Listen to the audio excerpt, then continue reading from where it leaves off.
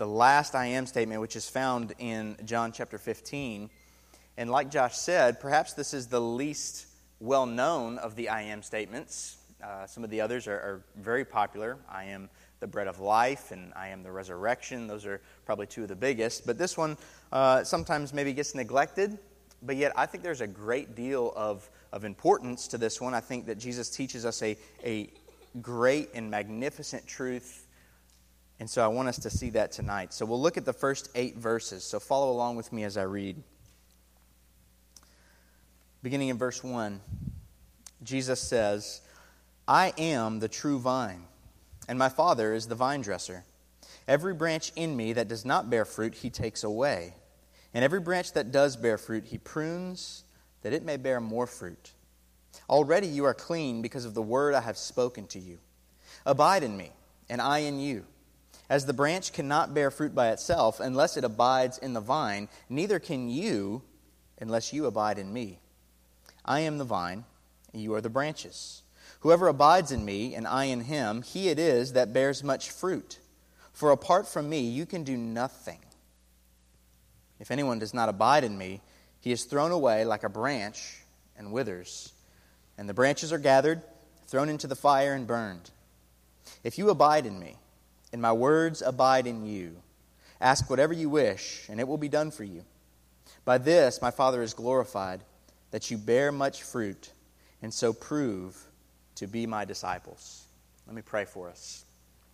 Our Heavenly Father, we are grateful this evening for this I am statement that John records from the mouth of Jesus. And God, we ask this evening that you would be our instructor, that your Holy Spirit would be convicting us of sin and pointing us to Jesus, our great Savior. God, we pray these things in Jesus' name. Amen. So, about 8.5 months ago, I became a father. Sam became a mother. And one of the things that happens, as many of you all know, if you become a parent, you are soon filled with endless sermon illustrations. And so, as I was thinking about what Jesus says here about being a vine and us being branches, I was trying to think about another way that I can understand this relationship. And so the first thing I thought of was my son Graham. And so one of the ways that Graham is similar to this here is that he is absolutely, completely dependent on Sam and I to stay alive. More so Sam than myself, but there's a sense in which if we were to just walk out and just leave him, he can't survive on his own. He does not know how to get to food. He does not know how to clean himself, to do really any of the basic things that is necessary for survival. And so I also thought about just the 9 months that he spent growing in the womb. The umbilical cord, if that's not attached to both Graham and the placenta, then guess what? He does not survive. Those things are essential to survival. And so as we think about the relationship between Sam and Graham and how, apart from her and myself, that he does not survive, we also are given a similar picture by Jesus. Jesus is giving us this illustration or word picture, if you will, to help us understand and to help us see how essential our relationship with Jesus is. And so I want us to think about that in context of a mother and a child relationship. Because we can talk about a vine and a branch, and we see dead branches and dead vines all over the place. And so maybe we don't think that being a dead branch or being a dead vine is that serious. But if we think about it in the context of a human being and a human life, it just seems so much more weighty to us. But I want us to see that what Jesus explains here to us in this vine imagery is absolutely a very weighty passage. And so what I want us to do is, there's really 3 things that I want us to see tonight. The first is that the Christian's complete dependence upon Jesus for all things.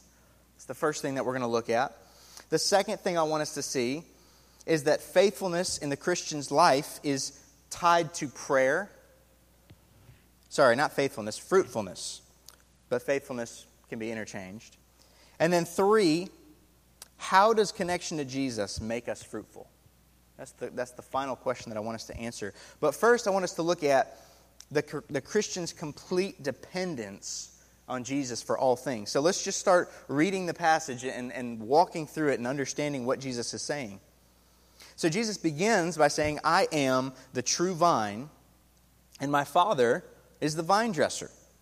So here Jesus equates himself to a vine, whereas his Father is the vine dresser.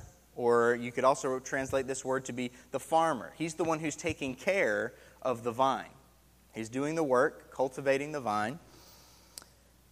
Jesus then says, every branch in me that does not bear fruit, he takes away.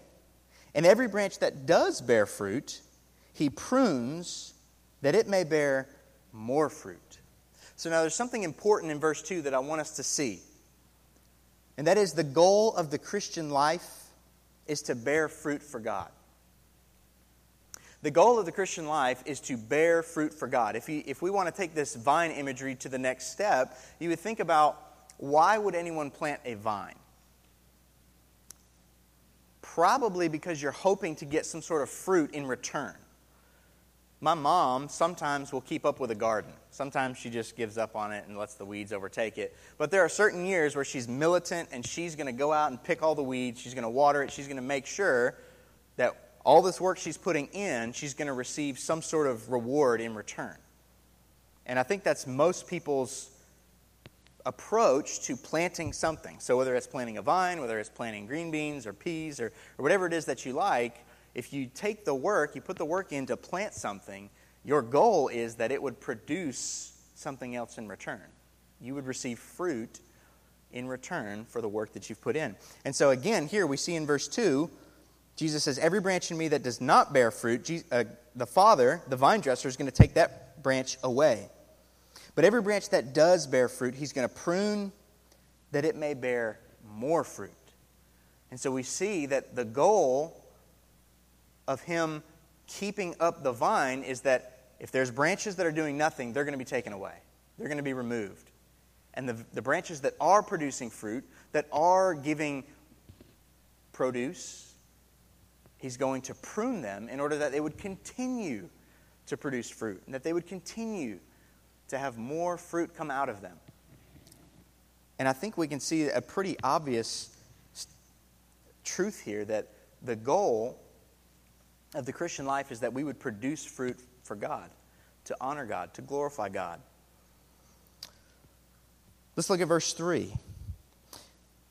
Now Jesus says, already you are clean because of the word I have spoken to you. Now, as I was reading this passage over and over and over again, this verse just seems so strange and so out of place. Because in verse 1 and in verse 2, he's clearly talking about this illustration of a vine and branches. And then in verse 4, again, he says, abide in me, I in you, as the branch cannot bear fruit by itself. And so it seems like you've got this vine branch imagery, a random verse, and then more vine branch imagery. And he continues. But I want us to remember who Jesus is talking with. In the beginning, in chapter 13, we see that Jesus is having some very intimate conversations with his disciples leading up to his death. So from John chapter 13 up and through his death, these are the last couple hours of Jesus' life. And so he's with his disciples in the upper room. We see this is where he washes their feet. This is where he has the Lord's Supper, or the Last Supper with them.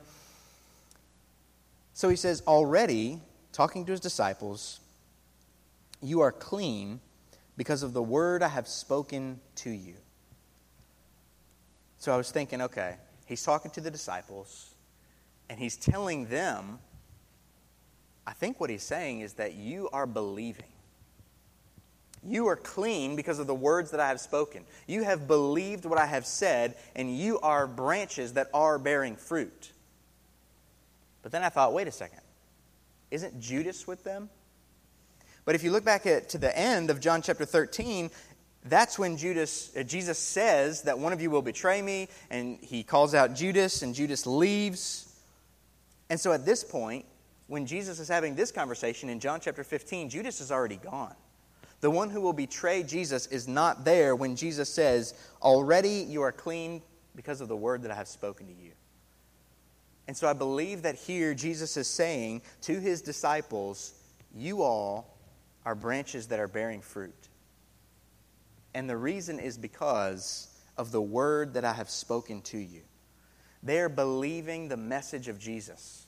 They are believing that in him is forgiveness of sins and in no one else. And so I think that although verse 3 does seem to be random and in there out of place, I think it's very fitting when we understand the context and who he's talking to. So then he continues with the vine imagery in verse 4.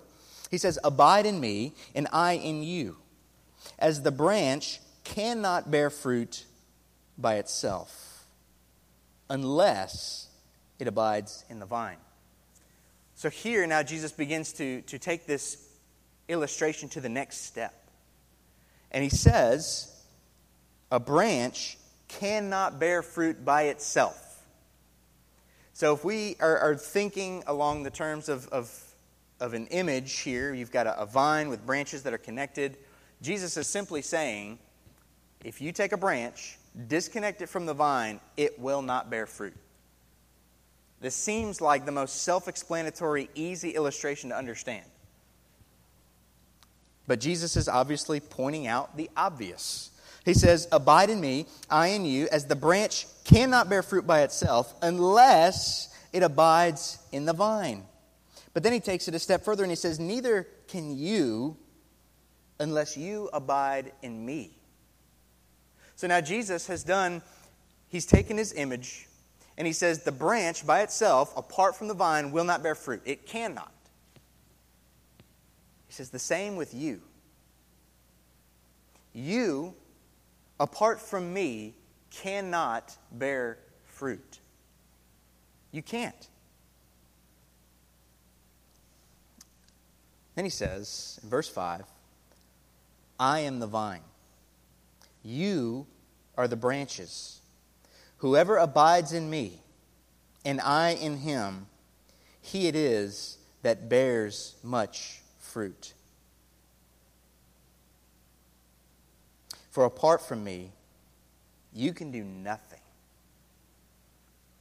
This is a huge statement by Jesus. Jesus says, and if there's any question about his whole illustration, he says, I am the vine, you are the branches. Whoever abides in me and I in him, he it is that bears much fruit, for apart from me you can do nothing. So Jesus says the only one who's going to bear fruit is the one who abides in me and the one who I am abiding in also. So if you have any questions about who fruitful Christians are those who are absolutely dependent on Jesus. They're those who are abiding in Jesus. Jesus says, apart from me, you can do nothing. Now, I want to clarify that statement a little bit. Because I think when we read things like Jesus saying, apart from me, you can do nothing, we tend to take that to the extreme.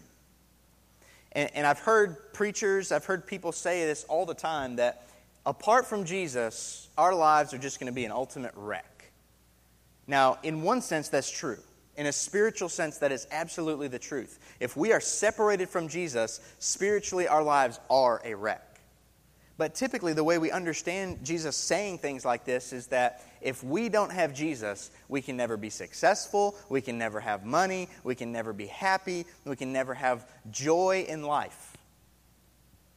But I want to tell you, if you read this and walk away thinking that, you're going to be greatly disturbed by what you find out in the world.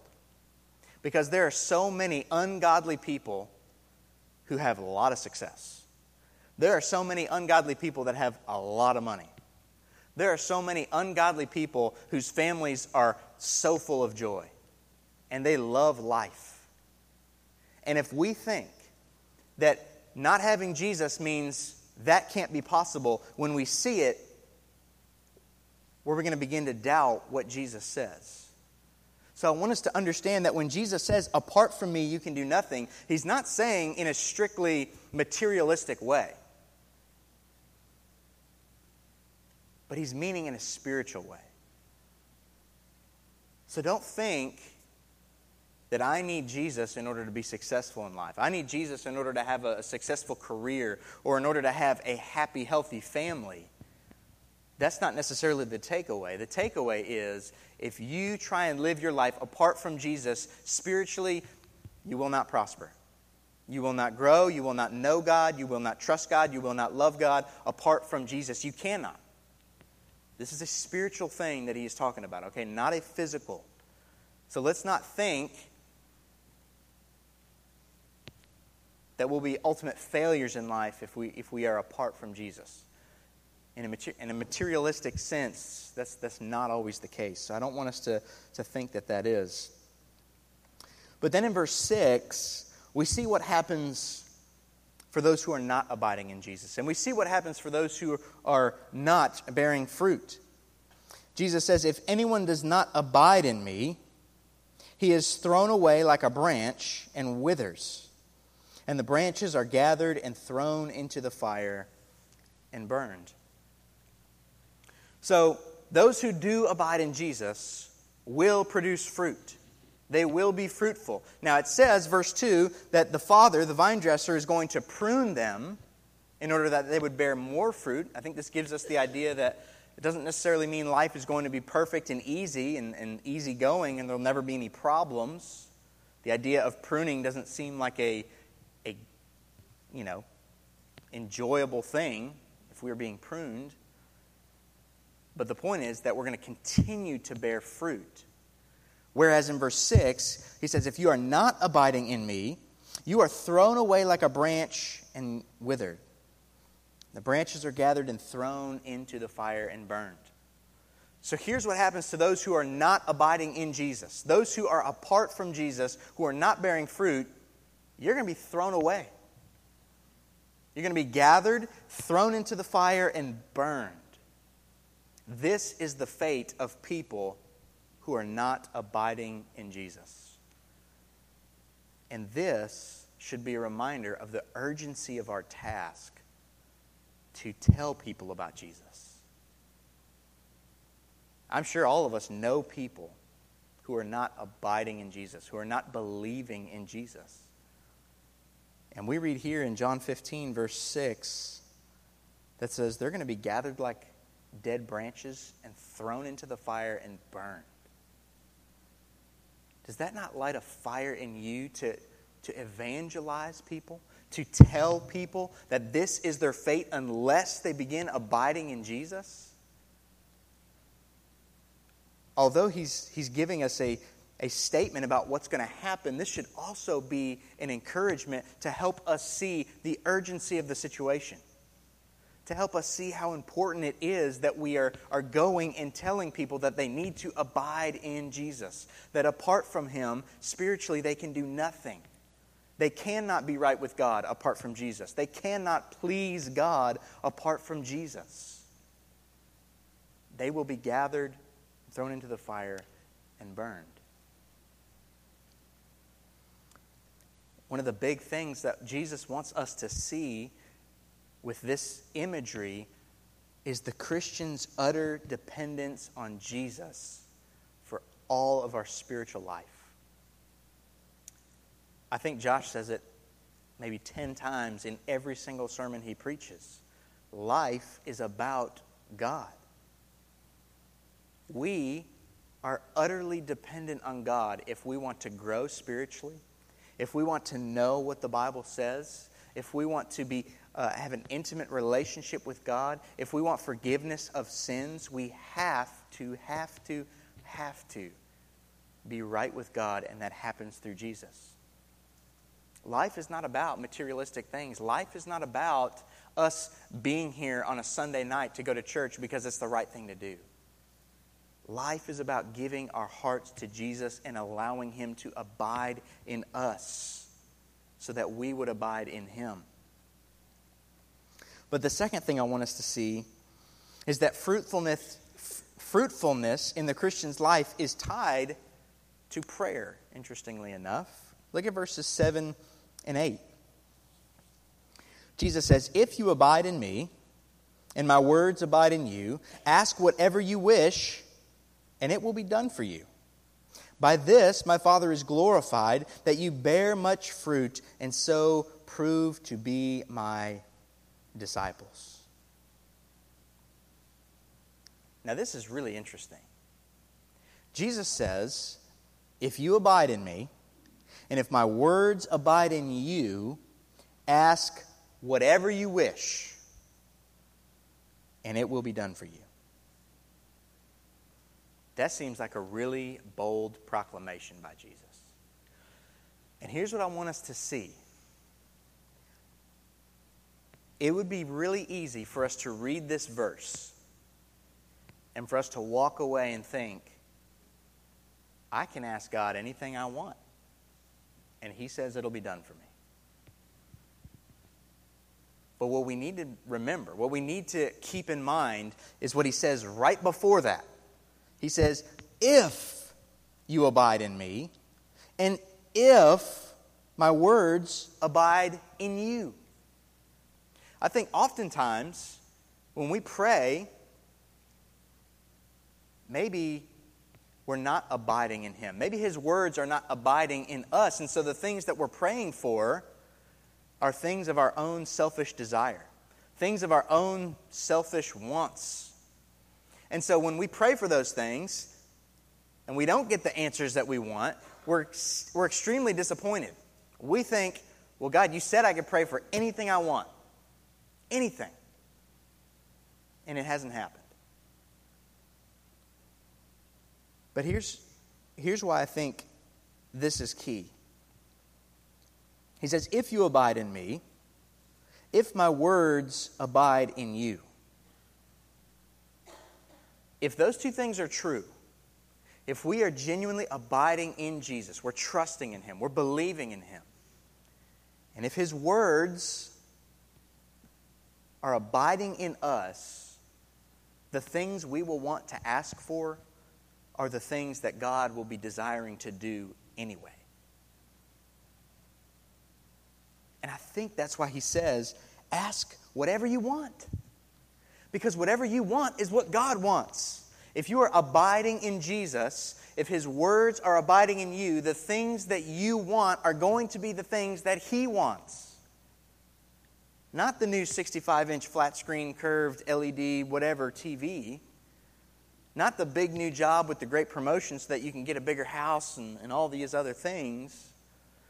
Not just so that everybody we know who is sick will no longer be sick and they'll be healthy. Again, I don't want to say that it's wrong to pray for those things. But if we are abiding in Jesus, if His words are abiding in us, the things we will come to Him in prayer for are going to be the things that He is wanting to do anyway. Our desires and God's desires will be lined up. This is why He can say, ask anything. Anything. Ask it. But then verse 8 kind of helps us understand this whole idea of our fruitfulness being connected to our prayerfulness. Verse 8 says, for by this my Father is glorified, that you bear much fruit, and so prove to be my disciples. By this my Father is glorified, by asking anything in His name. If we're abiding in Him and if His words are abiding in us, by this my Father is glorified, that you bear much fruit and so prove to be my disciple. The Father is glorified when we are depending on Him in prayer and producing fruit and so proving to be His disciples.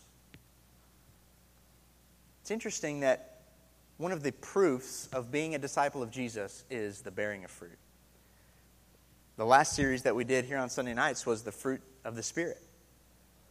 And we talked about each and every different fruit of the Spirit and how that manifests itself in the life of a believer. And I think this is connected with that. If we are seeing those fruit or those fruits manifest in our life, that is proof that we are a disciple of Jesus. that we are abiding in Him, that His Word is abiding in us. So as a Christian, we are completely dependent on Jesus for all things, all spiritual things. Fruitfulness in the Christian's life is tied to prayer. But then lastly, I want to answer a big question. And that is, how does connection to Jesus make us fruitful? How does us being united with Jesus, being in Him, abiding in Him, how does that make us fruitful? And here's where the I am becomes essential. Because let's remember, this is not just a statement, or this is not just a series on statements that Jesus is explaining about Himself. The I am statements are specific that Jesus is connecting Himself with the I am of Exodus 3, when God reveals Himself to Moses in the burning bush and says, I am who I am. Tell Israel that I am sent you. It's important that we don't forget that connection in the I am statements. That is huge. So we can read John's Gospel and we can walk away from these 8 verses knowing that if we're not abiding in Jesus, then we can do nothing spiritually. We will have no spiritual fruit. But yet, if we understand the I am and the connection to the Old Testament, it helps us understand so much about God. This is one of the awesome things about the New Testament, and John in particular, is that we can read the Gospel of John and walk away with a lot of knowledge about Jesus, about God. But the more we know our Old Testament, the more we're going to see how John is showing us how Jesus is the fulfillment of Old Testament things. Things in the Old Testament that were pointing forward to the true Messiah. And here's where our call to worship comes in. And I'm glad that Joe mentioned how dark and dreary our call to worship seemed. But I chose that passage because it's directly related to this I am statement. So let's look back at Isaiah chapter 5. And let's read these verses.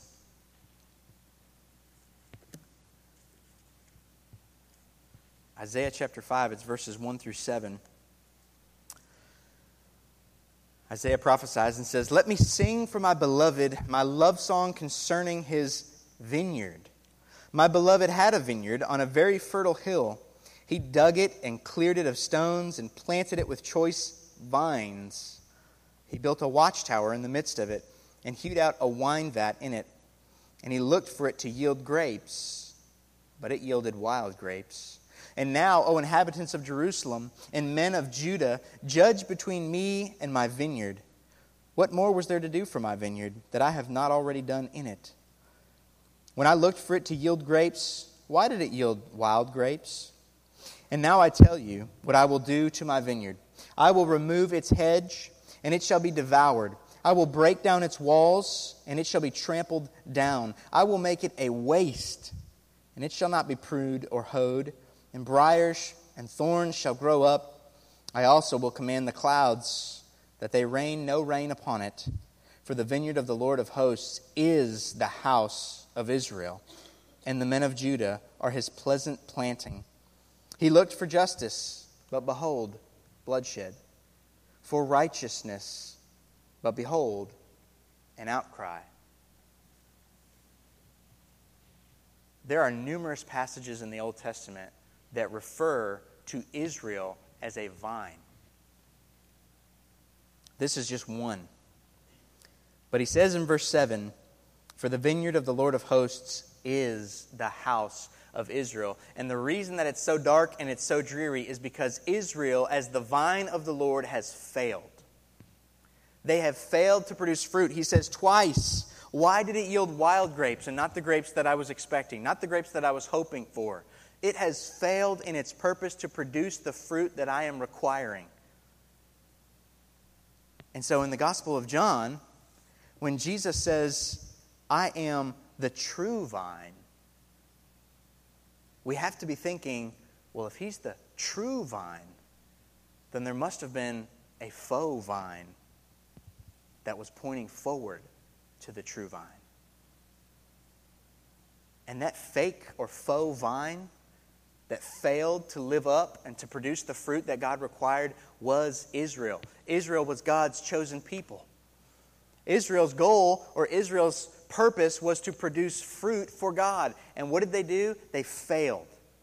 Every time in the Old Testament where you see that the Israelites are compared to a vine, you also see in the same passage their failure to produce the fruit that God required.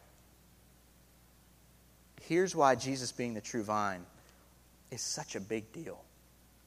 Because Jesus, in saying I am, is again equating himself to the God who revealed himself to Moses in the burning bush. He is Yahweh. And he says, I am the true vine. I am the vine that did not fail. I am the vine that did not produce the bad fruit or the wild fruit. I am the vine that has produced the good fruit that God requires. And if you abide in me, you also will produce this good fruit. And so the question, how does our connection with Jesus make us fruitful? It's because Jesus is the fulfillment of what God requires. God requires perfection. Israel failed. Jesus did not fail, but produced the good fruit. We see this in the wilderness account. Israel wandered in the wilderness for 40 years because of their sinfulness.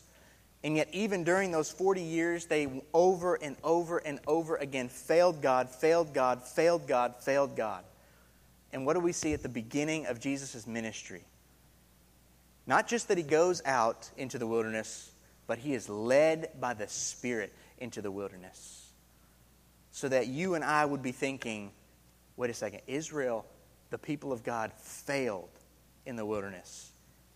And Jesus didn't.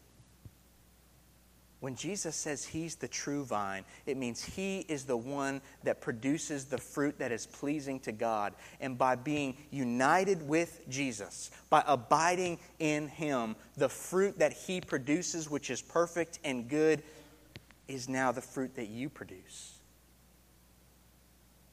And if you are not abiding in Jesus, connected to Jesus, believing in Jesus, you will not produce good fruit. You will not produce fruit at all.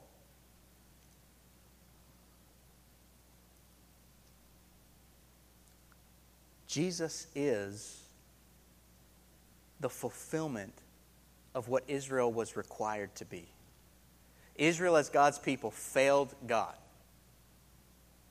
But yet Jesus, who is the God of the universe, I am, is the fulfillment. He's the true vine. He didn't fail God. And for those who abide in him, the fruit that Jesus produces is the fruit that you produce because you're abiding in him. Let's pray. Our Heavenly Father, we thank you so much for your Son, Jesus. We thank you so much that he has produced the fruit that is required of us. We all have failed. Just as the Israelites did, so too we have failed. But we thank you that you sent your own Son, who is the I am, to produce good fruit, that those who believe in him are abiding in him, and the fruit that Jesus produces is now the fruit that they produce. God, we thank you for your mercy and your grace that is shown to us in your Son, Jesus. We pray all these things in Jesus' name.